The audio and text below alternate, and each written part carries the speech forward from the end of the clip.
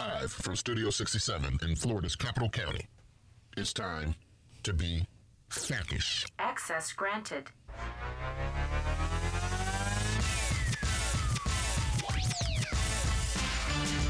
Good people of Florida, happy sine die to all. We wrapped up the 2023 legislative session this morning. We watched the hanky drop. You have got Jared and Sarah and also a special guest joining us this week. We have got our intern Chris Matthews joining us. Chris, what was it like to see the first hanky drop?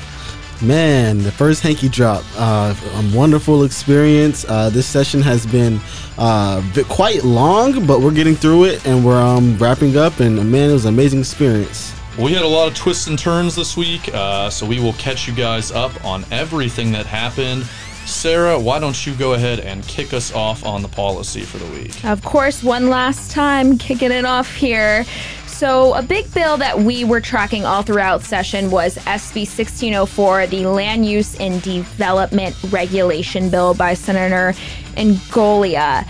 That was actually signed by the governor on sine die a few hours ago. It passed off the floor this week in both chambers along party lines. You'll recall the bill retained the language allowing a local government to require certain building design elements to single-family or two-family dwellings located in a PUD or master's planned community created before July 1st, 2023. So everything moving forward will be preempted. An amendment passed this week also revised the process for approving certain electric substation installations.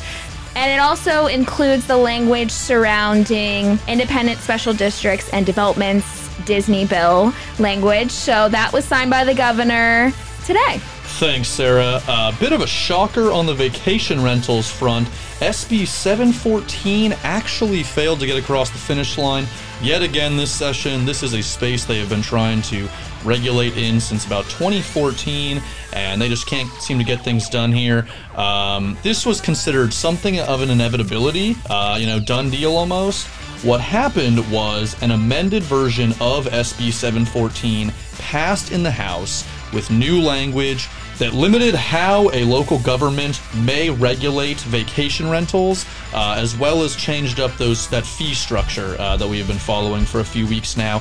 They kicked it back over to the Senate, who refused to concur on the latest amendment, and the bill died in messages. So like I said, bit of a shocker there, but this was sort of best case scenario for us. Either the better Senate language would pass, or the bill would die altogether.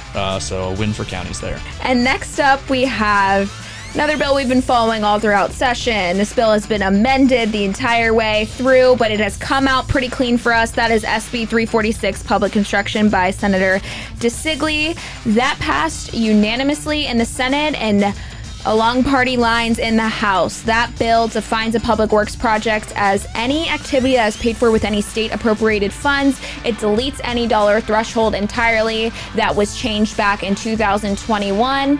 This bill also establishes a reasonable time frame for local governments and public entity construction contracts to develop a punch list. You'll recall the bill had some provisions about local appropriated funds that was removed out, so it came off relatively clean this session.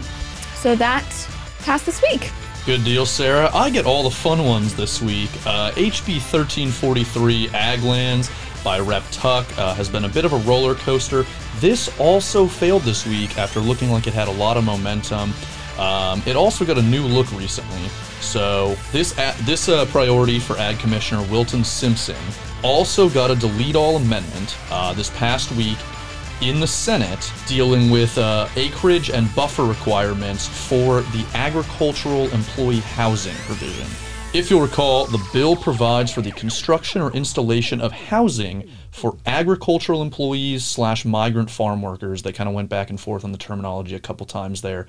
But that is an authorized use of farmland zoned for agricultural use. Now, where it got kind of lost in translation was the specifics of the criteria for this agricultural housing. So ultimately, the two chambers could not agree on the final version of this language, and that bill also died in messages. However, if you'll recall, why we were initially following this bill very closely was a preemption on special assessments on land classified as ag. That language actually got transplanted over to the tax package that did pass. So, I'll just lead right into that one. HB 7063 was the tax package, and it did have FACish language for that special assessment preemption. So just to clarify, it limits special assessments on land classified as agricultural. However, there was a carve-out that we supported for any assessment revenues that were bonded, pledged for debt service, as well as any non-agricultural structures on the land, whether residential or non-residential. So that was in the tax package. Couple other points of note within the tax package. Language from SB 698 that was moving this session found its way into the tax package. That would require that any referenda, any local referenda, to increase specified taxes, or including millages, must coincide with a general election, and it may only take place once within 48 months prior to reenactment of these taxes. This potentially limits a county's ability to, raise emergency taxes on a tight turnaround time.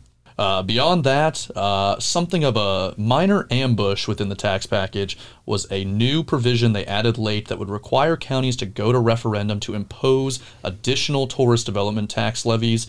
If you'll recall, the first and second penny of TDT has to be done through referenda. However, the third penny can be passed through a supermajority vote of the governing board of the county. This would make it so every penny for TDT levies has to go to referenda to pass.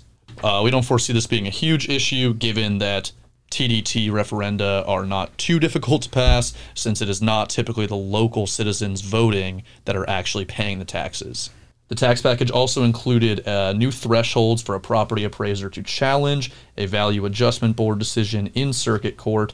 A bit of an impact to local revenues on that one. There was also a local CST, Communication Services Tax, freeze until January 1st, 2026. So they are locked in at their current rates until that date. And beyond that, the tax package included a number of sales tax holidays with varying impacts to local government revenues. So. Thank you, Jared. And another bill that we have been following very closely these last few weeks of session was the state minimum wage bill, SB 892 by Senator Martin and HB 917 by Representative Yeager.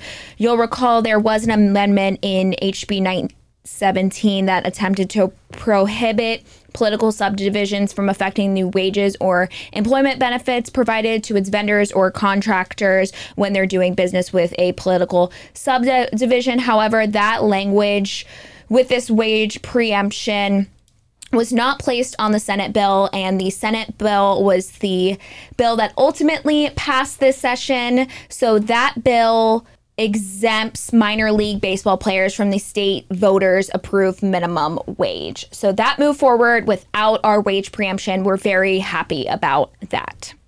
And next up, we had a bill that we've been working on very hard this session. It is the local occupational licensing bills. There was 4 bills throughout session. However, HB 1383 Specialty Contractors by Representative Trabulsi was the bill that ultimately passed through this session unanimously in both chambers this session. The bill establishes that local governments licensing occupation programs will now expire on July 1st, 2024 instead of July 1st, 2023. So we have a little bit of a temporary fix there. And by July 1st, 2024, the Construction Industry Licensing Board will establish certified specialty contractor categories for voluntary licensure for certain job scopes. You can see all the job scopes and the other things that the bill does within our final legislative report. But we are happy to see something go through with local occupational licensing this year. Another minor victory for us, HB 477 term limits for district school board members passed earlier this week.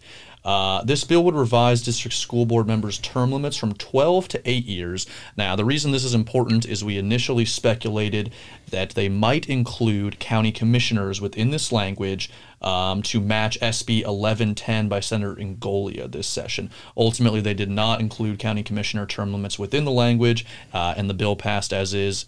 So something to be, excited about, but also, keep our heads on a swivel going forward.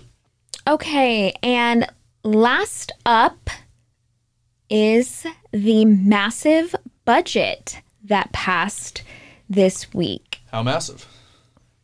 Pretty massive. Biggest ever in history of Florida, $117 billion. The Florida legislature is required to pass a state budget every single session, and the legislature this year completed the budget on time and early, passing it out SB 2500 and adjourning at 11:01 a.m. this morning. The House and Senate budget for this year represents a 4.42 increase from the previous year and is $117 billion, as I mentioned, the largest ever in history. There's a lot of things that we have been following within this budget in health and human services, ag and environment. There's Hurricane Ian and Nicole recovery funds. There is beach renourishment funds in there. There's quite a bit of transportation funds in there, brought down from the huge transportation bill passed up on the federal level. There's quite a bit of broadband funding, and cybersecurity also got funded this year. And one thing within the budget that I did want to expand on a little bit was the FRS package, the Florida Retirement System funding. SB 7024 passed earlier this week. It makes pretty substantial changes to the FRS system and changes the contribution rates, both for normal rates as well as the unfunded liability. Now, initially, it was looking like HB 239, a separate, Florida Retirement System package, was the vehicle. That initially had about a $1.2 billion price tag for local governments. Ultimately, a handful of provisions were left out of that, and that fiscal impact got diminished down to only $325 million, so saving counties some money there. That $325 million impact does include those rate adjustments, as well as a handful of modifications to the DROP program, one of which FACish supported. That was expansion from 60 to 96 months of eligibility within the DROP program. There was also an increased interest rate on DROP funds as it's accumulating, an increased health insurance subsidy payment. One thing of note that did save us a lot of money was they did not include that 3% cost of living adjustment that they were initially considering. So all in all, a nice win there. All right, and that is a wrap on this year's 2023-2024 legislative session. Jared, Chris, any last words for you? Thank you for tuning in, everybody. Sarah, you got any special announcements to share with our listeners?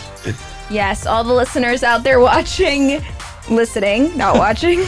This is my last ever podcast here at the Florida Association of Counties. It has been an absolute pleasure to get to know all of the county family out there. I will unfortunately not be down there in Orlando this summer or here next session, but hey, keep up the good fight. I'll see ya out there next time. Sarah, you will be missed dearly, and I will say that my next co-host has pretty big shoes to fill. Hey, it could be Chris over here. It could be Chris. How's this look, Chris? It's amazing. It's amazing. Thank you again, Sarah, for everything you did this session. We wish you, a bright future, and thank you again. Thank you, Chris. Would you do session again? Did you like it? I'll do session again. That's always the sigh, everyone. I'll do session again. It's a great thing. It's rough, but hey, it's good work out here. We can breathe a little bit now. Thanks for listening, everybody. Happy Sunny Day. Happy Cinco de Mayo. Go get yourself a margarita and have a good weekend. Yeah, have a good one. Signing off. Signing off.